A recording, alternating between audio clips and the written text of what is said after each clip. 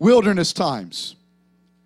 I wonder if there's anybody underneath the sound of my voice that has ever gone through a wilderness. A wilderness is a scary place. Nothing really ever grows in a wilderness. And if it does, it usually is like weeds. One of the definitions of wilderness means uncultivated. Have you ever tried to go outside and cultivate the land, and you begin to realize that if you don't put some special attention to it, things are going to begin to grow up around you? Weeds grow like weeds.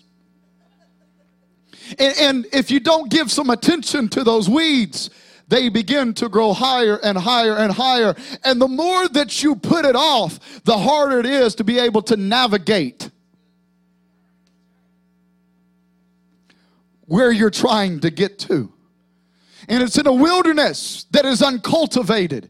And you say, how do I get out of this mess? I'm headed a certain way. But because you're in a wilderness, drama has grown up around you.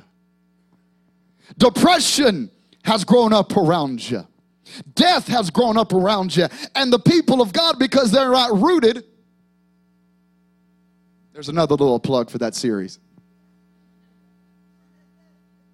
Because they're not rooted, they're having a very difficult time trying to navigate themselves out of the desert. The desert is a lonely place. You feel like you're by yourself. You feel like everybody has turned their backs on you. How many has ever been there before? At one moment, somebody says, if there's anything that I can do, you just let me know. And when you try and let them know, they're nowhere to be found. They're not answering your phone calls. They're not texting you back. You private message them on Facebook and you see that they read it.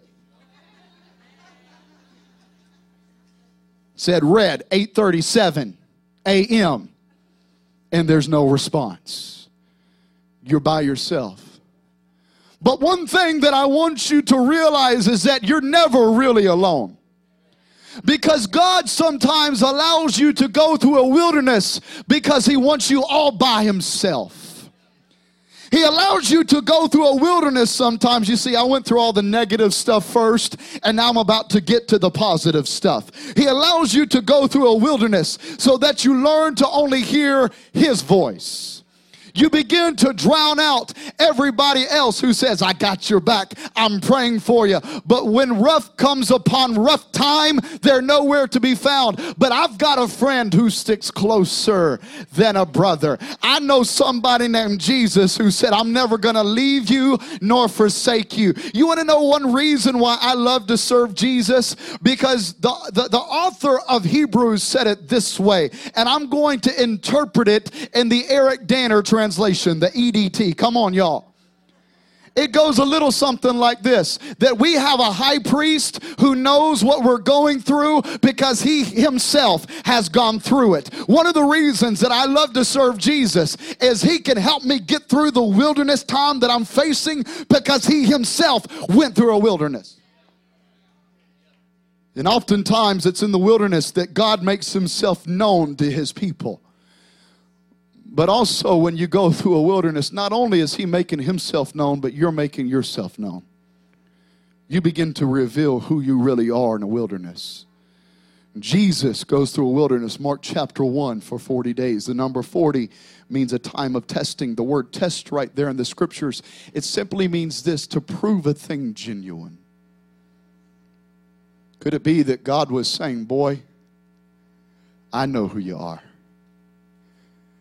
You're flesh of my flesh and you're bone of my bone. You're my son. I know what you're capable of. I know your mission because I'm the one that sent you to see that mission fulfilled. But this world doesn't know you just yet.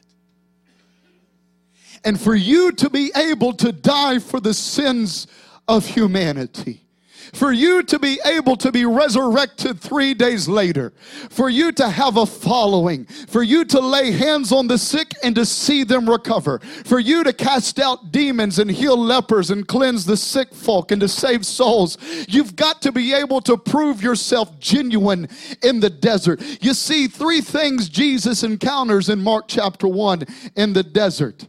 He encounters 3 supernatural things that are not found in the natural. He begins to encounter the devil himself. He begins to encounter the angels that came and ministered to him. And the Bible says that he lived, literally he habitated with the animals found in the wilderness. You see, could it be that God was saying, I'm allowing you to go through the wilderness to prove yourself that I am who I say that I am, but also I'm allowing you to go through the wilderness because you're going to encounter some supernatural things there because I've called you to do a supernatural work. And here we find, the Bible says in Judges chapter 6, somebody who is called to do a supernatural work, but yet they're in the wilderness. The Bible shows up. The Bible reveals that the angel of the Lord shows up. And he calls a young man by the name of Gideon mighty. One of the first things that I want you to realize as we begin to break down this text for just a few moments, because I promise you I'm not going to go long today because I want to go outside.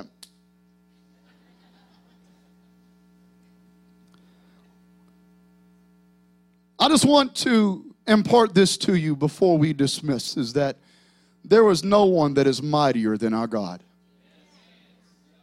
Can I say that again? I said there is no one mightier than Jehovah. The Bible says in Psalm 50 verse 1, the Lord, the mighty one, is God. Psalm 147 verse 5, great is our Lord and mighty in power. His understanding has no limit. Ephesians chapter 6 verse 10, a final word, be strong in the Lord and in his mighty power. Zephaniah chapter 3 verse 17, for the Lord your God is living among you. He is a mighty Savior. Isaiah chapter 9 verse 6, for a child is born to us, a son is given to us, the government will rest on his shoulders, and he shall be called, you ready for this? Wonderful Counselor, Mighty God, Everlasting Father, Prince of Peace. You want to know one reason why Jesus can show up and call you mighty is because he recognizes mighty, because he himself is mighty. And the Bible reveals to us that this young man Gideon is literally hiding in a cave, hiding from the enemy who has come to destroy him, who has literally come to steal of his harvest. And the Bible says that Gideon is found in this cave all by myself.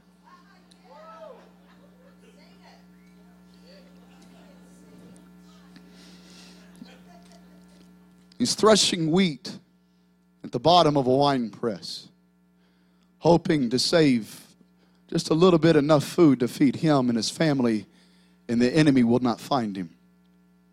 And all of a sudden, out of nowhere, an angel of the Lord appears right in the middle of that cave.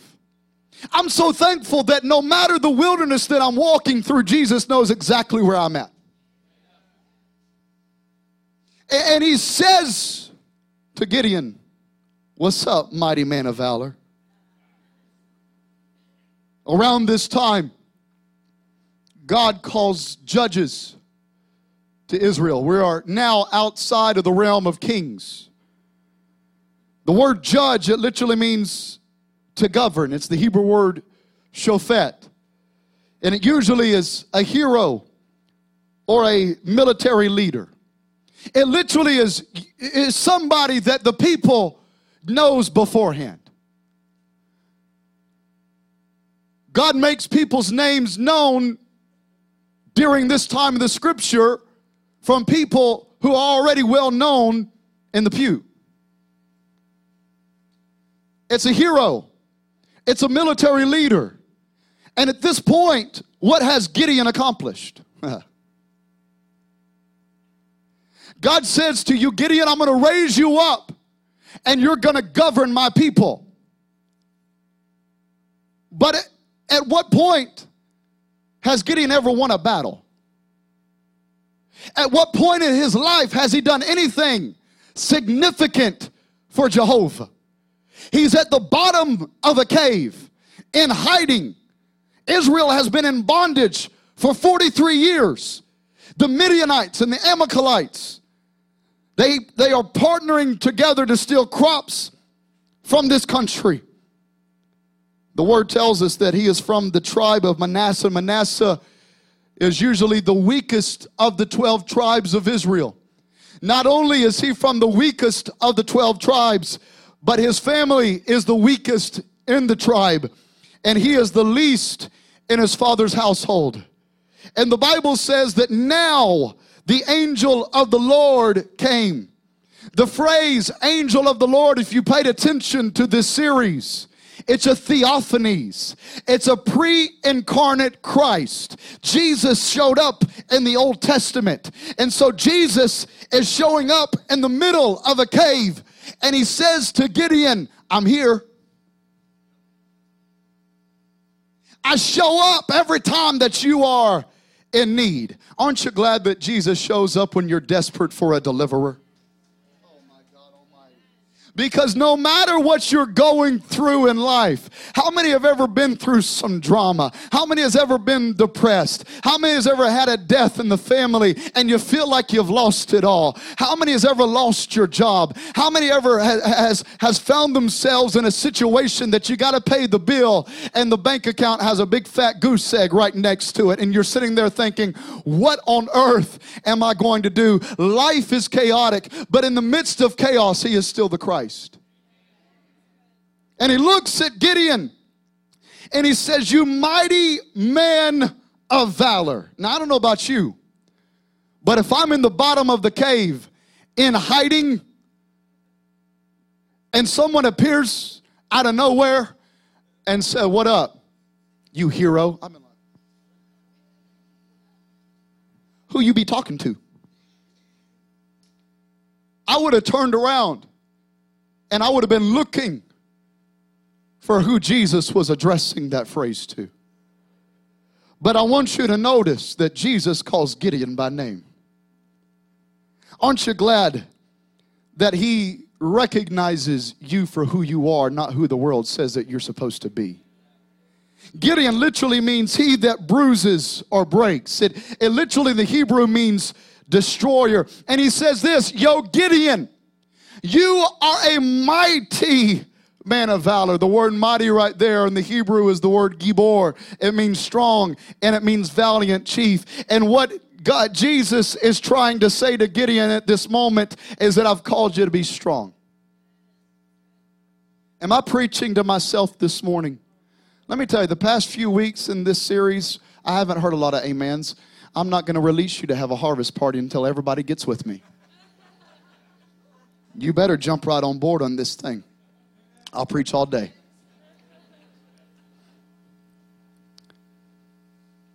Gibor, strong.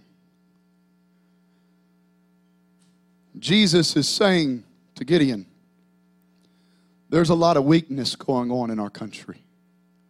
There's a lot of people that are in hiding just like you. There's a lot of drama that's going on. Our people need a leader. Our people need to hear my voice. And for the people to hear my voice, I need someone to raise up so that I can speak through them. Therefore, I'm seeing something inside of you that not even this world has seen. Because the Lord sees you not as you see yourself. My God sees you for who you to be. My God is always willing to make us what we ought to be if we're willing to simply submit to His will. Because before you can be a somebody in the Lord, you've got to be a nobody to the world. And the word continues in verse 13. Gideon said to him, "Oh my Lord, if the Lord is with us, why then has all this happened to us? And where are all his miracles which our fathers told us about, saying, did not the Lord bring us up from Egypt? But now the Lord has forsaken us and delivered us into the hands of the Midianites." And then the Lord said to him, "Go in this new might of yours, and you shall save Israel from the hands of the enemy." I've sent you, man. Go in this might of yours. What Jesus is saying, I see something in you that you don't see in yourself. And now I'm going to open up your eyes to your true calling. You see, if he calls you, you better make sure that he's going to equip you.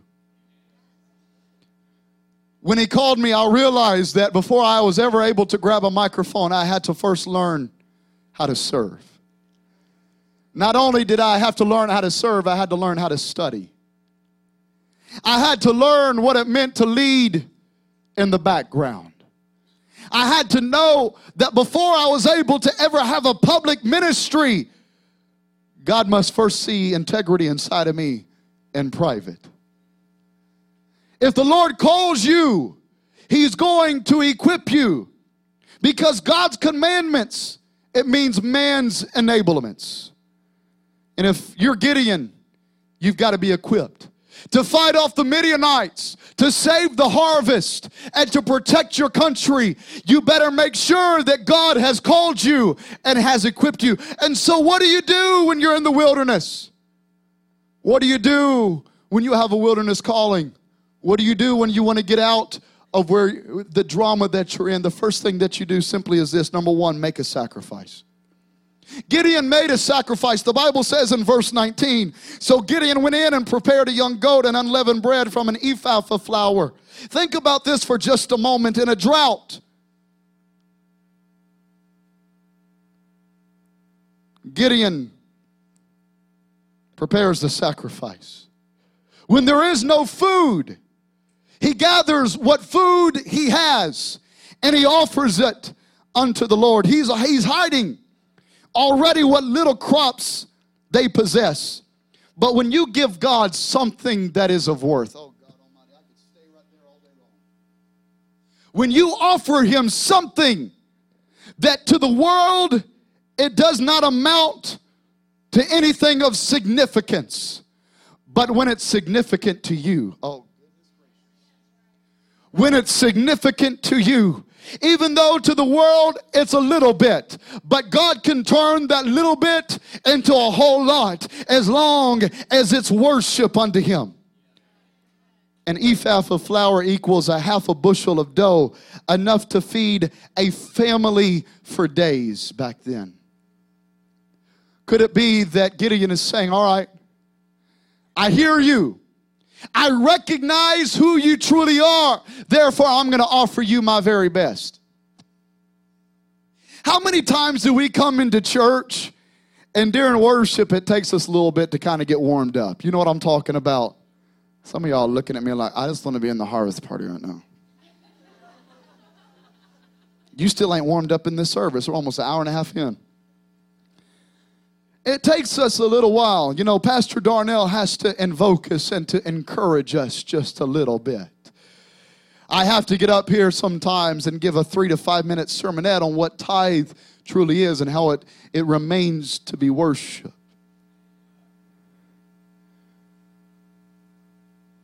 Why? Why do we do that? Because I never want to give God anything other than my best. If we're going to show up, I want to make sure that I preach with excellence. I want to make sure that I lead with excellence. I want to make sure the church that I've called to pastor worships and receives with everything that they've got. I want to make sure that they offer in their tithe and offering their very best. I want to make sure that when they leave this place, that they live for Jesus with everything that they've got. Oh God, raise up somebody in this place that says, I'm going to give you 110%. Everything inside of me cries out for you. So Gideon literally gives him what he has at the bottom of a cave. Why?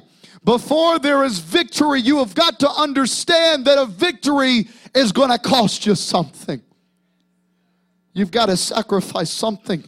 Because before you can do anything mighty, you've got to recognize who the master is.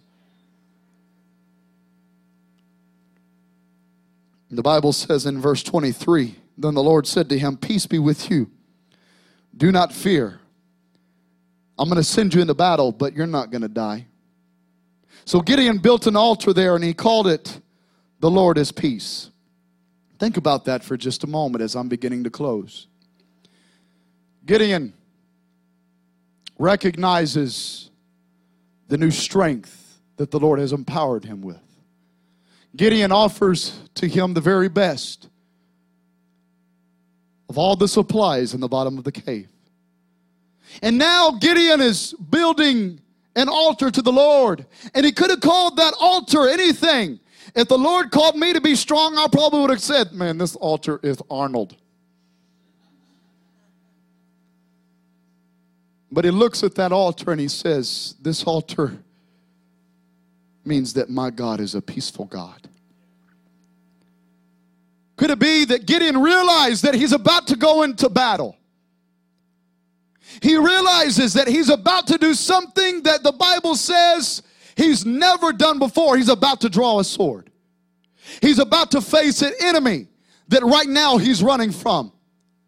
But before you can ever be at war with Satan, you have got to first be at peace with God.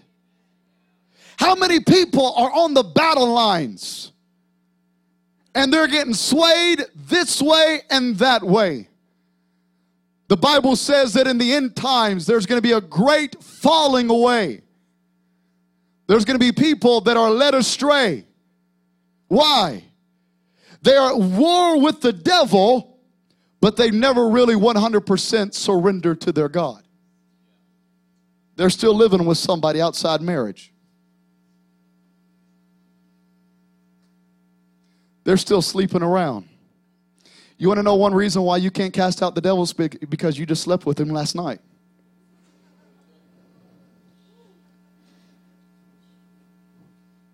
And so many of you are in the fight of your lives, and for some reason, you can't attain a victory.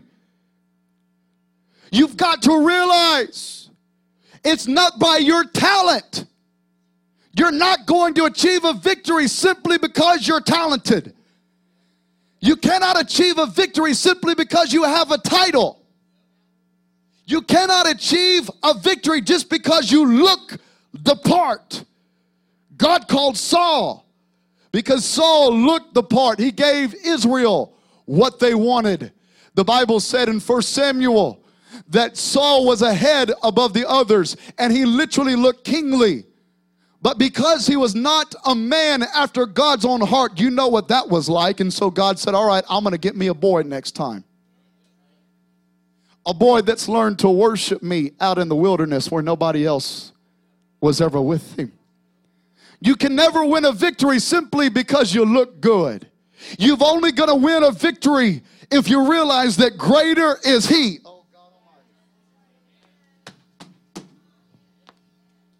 Greater is he that is in me than he that is in the world.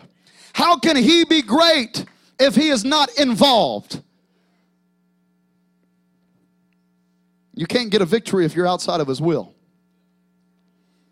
Get inside the will of God, because when you get outside the will of God, screwy things begin to happen to God's people. So what do I do, Pastor? I've just received a wilderness calling. Make a sacrifice. But also number two, this is one thing that I want you to realize. This is very important. Before he ever went to battle, the Bible says that Gideon tore down the altars of Baal.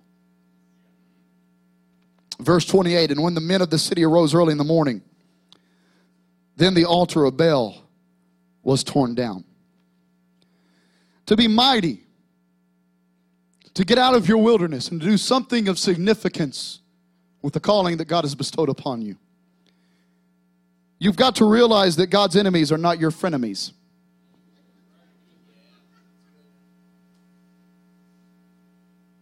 To be mighty, you've got to realize that God's enemies are not your companions.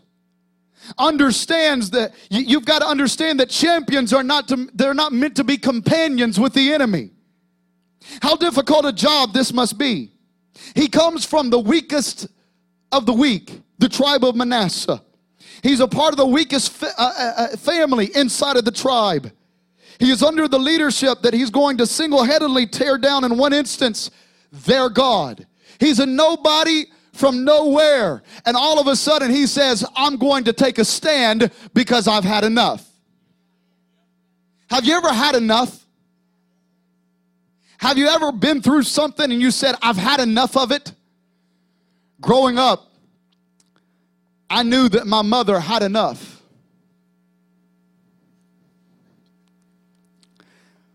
She still does this.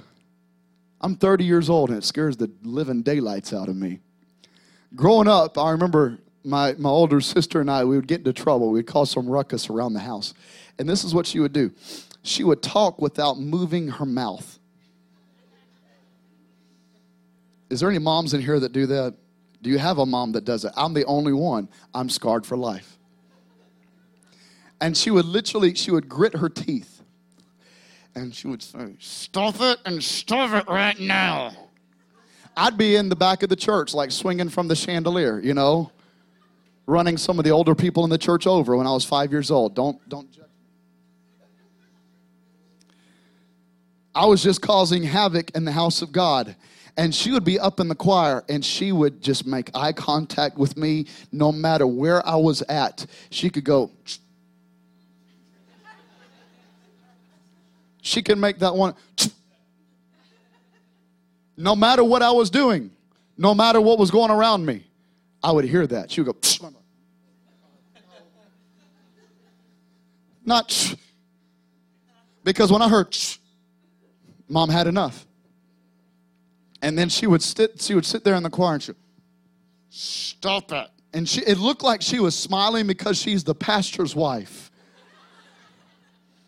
And she always had to have, this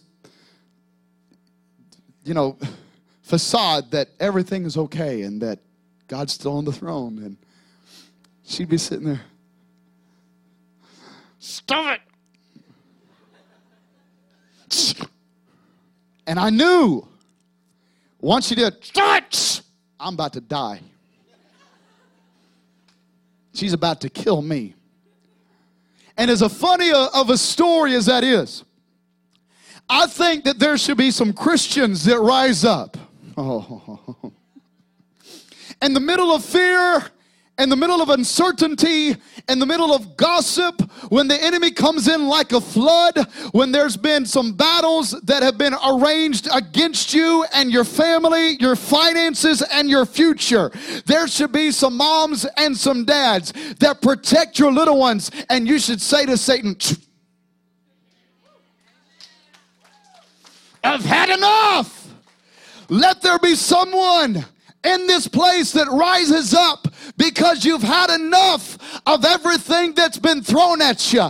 I'm tired, devil, of this battle. I'm tired of this wilderness. I'm tired of everything that you've been throwing at me. I'm ready to get out of here. I've had enough, and God is raising me up to be mighty and to be a voice because he's called me in the middle of a wilderness. Somebody give him a 10-second praise right now.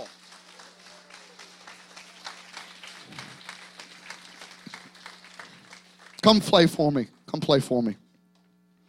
I got to finish. The Bible says that if it goes on, you literally turn the chapter. Gideon is now the head of the army.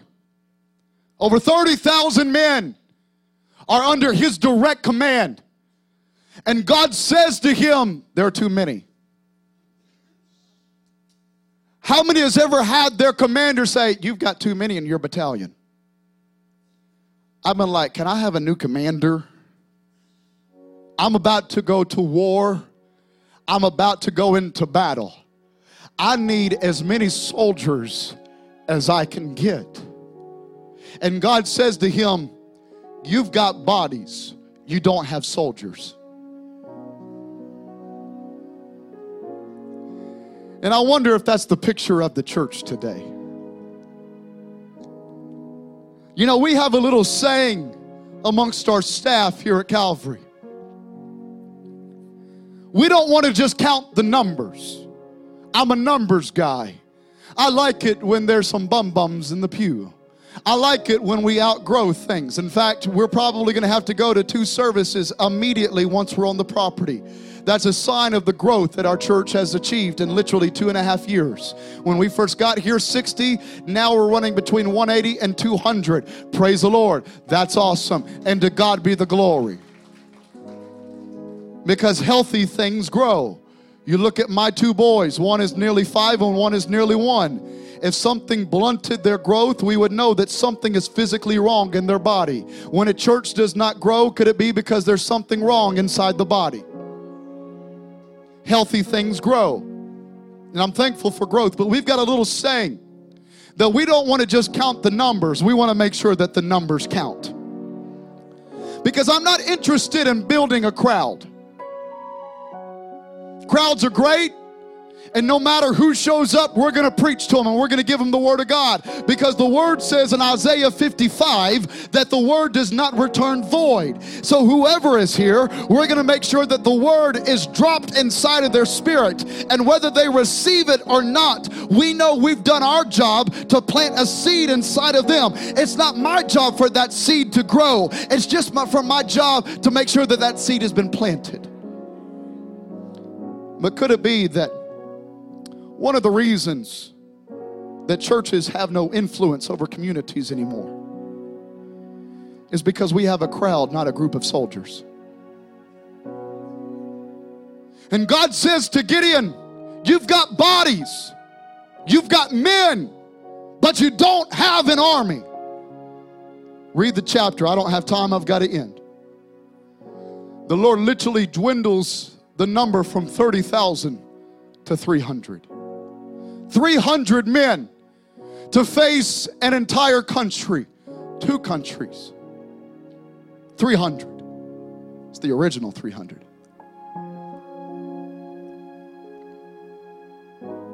If I was Gideon, I would have made sure that God was in this. God, before we go into battle, before I put my men in harm's way, I want to make sure that I have heard your voice. You're on my side.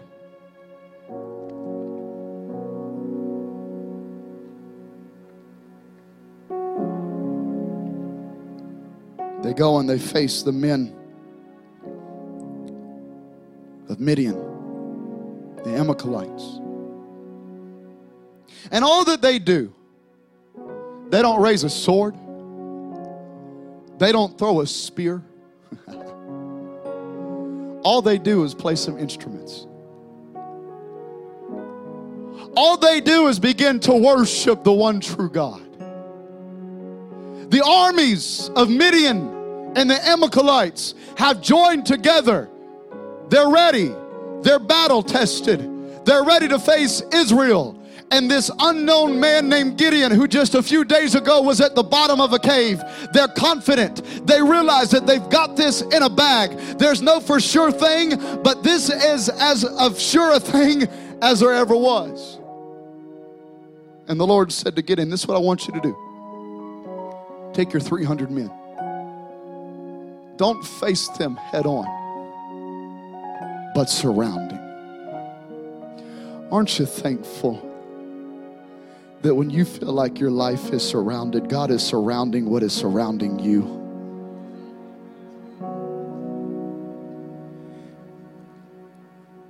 Gideon takes his 300, he surrounds the armies.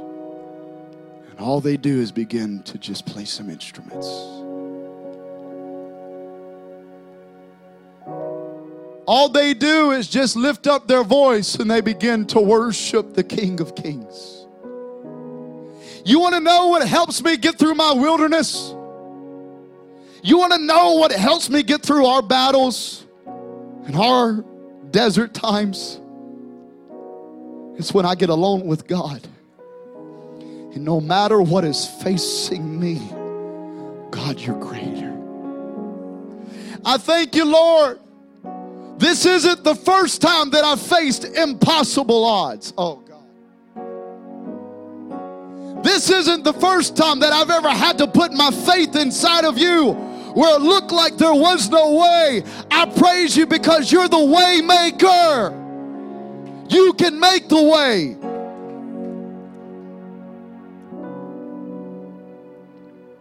Dwindles an army from 30,000 to 300. You want to know what one of the definitions of a miracle is? You ready for this? If man can explain it, God didn't do it.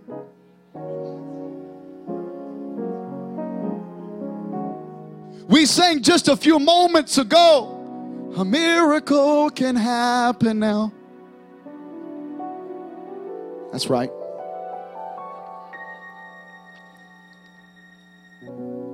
There's power in the tongue, is what Pastor Darnell said.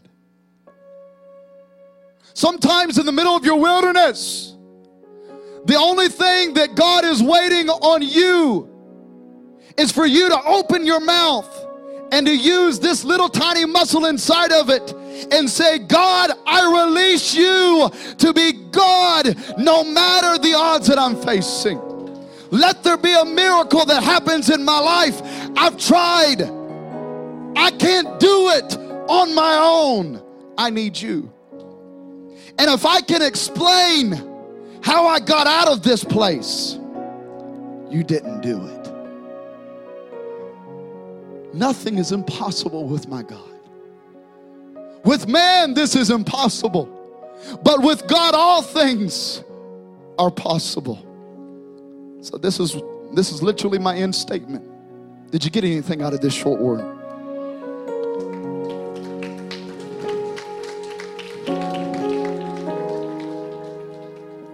Is that your worship will release your mighty. I don't know about you, but I'm ready for 2017. But before 2017 arrives, there's still work to be done in November. And there's work to be done from the people of God in December. And the only way that we're going to take back some property,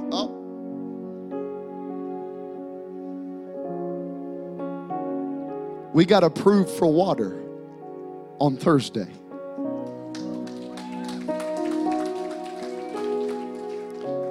Say, what's this weird white boy talking about? If you're new to our church, we are literally about a month away from being on our church property where we have just built 2 buildings. We had a meeting with the lead inspector of the Utilities Commission. And he said, church, you're good to go. We release you to have some water. This week, we're going to have water. We've already called our plumber. We called the guys over the fire suppression system. They're going to tie it all in for us. On Wednesday, as of right now, we're going to put in our $25,000 worth of landscape that's going to surround our property with bushes and trees. 80 trees and like 370 bushes. Those were the last 2 major things that were in our way from having the final inspection and getting our certificate of occupancy so that we can officially meet on 794 Old Mission Road. The reason I'm mentioning all of that at the end of this message, number 1, God's in it. Number 2, God did it. But number 3, I believe that God is wanting to raise this church up to be a lighthouse in a dark, dark area. And the only way that is going to happen is if some people who have been through a wilderness time, some people who have walked through a desert, You received your calling in the wilderness. You've made yourself known to God, and He has made Himself known to you. You've passed the genuine test, and God is saying to you, I've called you to be strong, teenager. I've called you to walk the hallways of your school in a strength that you don't possess, but you only get it because of who I am inside of you. I'm calling some moms and dads to be strong for their kids and to bring them back into having some morals and character. I'm calling a church to be of one mind and one accord so that you can be a light in very, very dark places, and that you can tell everybody else who right now is walking through a wilderness time, oh, we've been there. We've done that. I know what you're going through. You want to get out of there? I know a place that you need to go called Calvary. No, we don't have all the answers. No, we're imperfect people, but we're serving a perfect Savior, and we're strong in the Lord. Somebody stand up on your feet and give God some praise. If you're going to walk out of this place with a calling that you have received in a wilderness, throw your hands to heaven and begin to worship Him. We worship you, Lord. Somebody raise your voice. We worship you, Lord. We worship you, Lord. Father, before we ever do anything outside, before we paint faces and eat some free food, we're going to recognize who you are in this place. And Father, I pray for these people. They've heard your word. Now, Father, I pray that you would give them the strength and the courage to respond. With every head bowed, every eye closed, I've got 2 calls, and then I'm going to dismiss. The first call is simply this. If you're in this place and you don't know Jesus, or maybe at one point you walked with Him, but you were led astray. There's sin in your life. Sin is simply this: anything that separates you from God. You've done some things that have separated you from Him. You've gone places. You've thought some thoughts. If that's you, you're not right with God. No one's looking around. But you say, Pastor, I've been in a wilderness, and I want to get out of this. And I want Jesus to save me from this. Just simply raise your hand. There's sin in my life. Jesus, save me from this wilderness.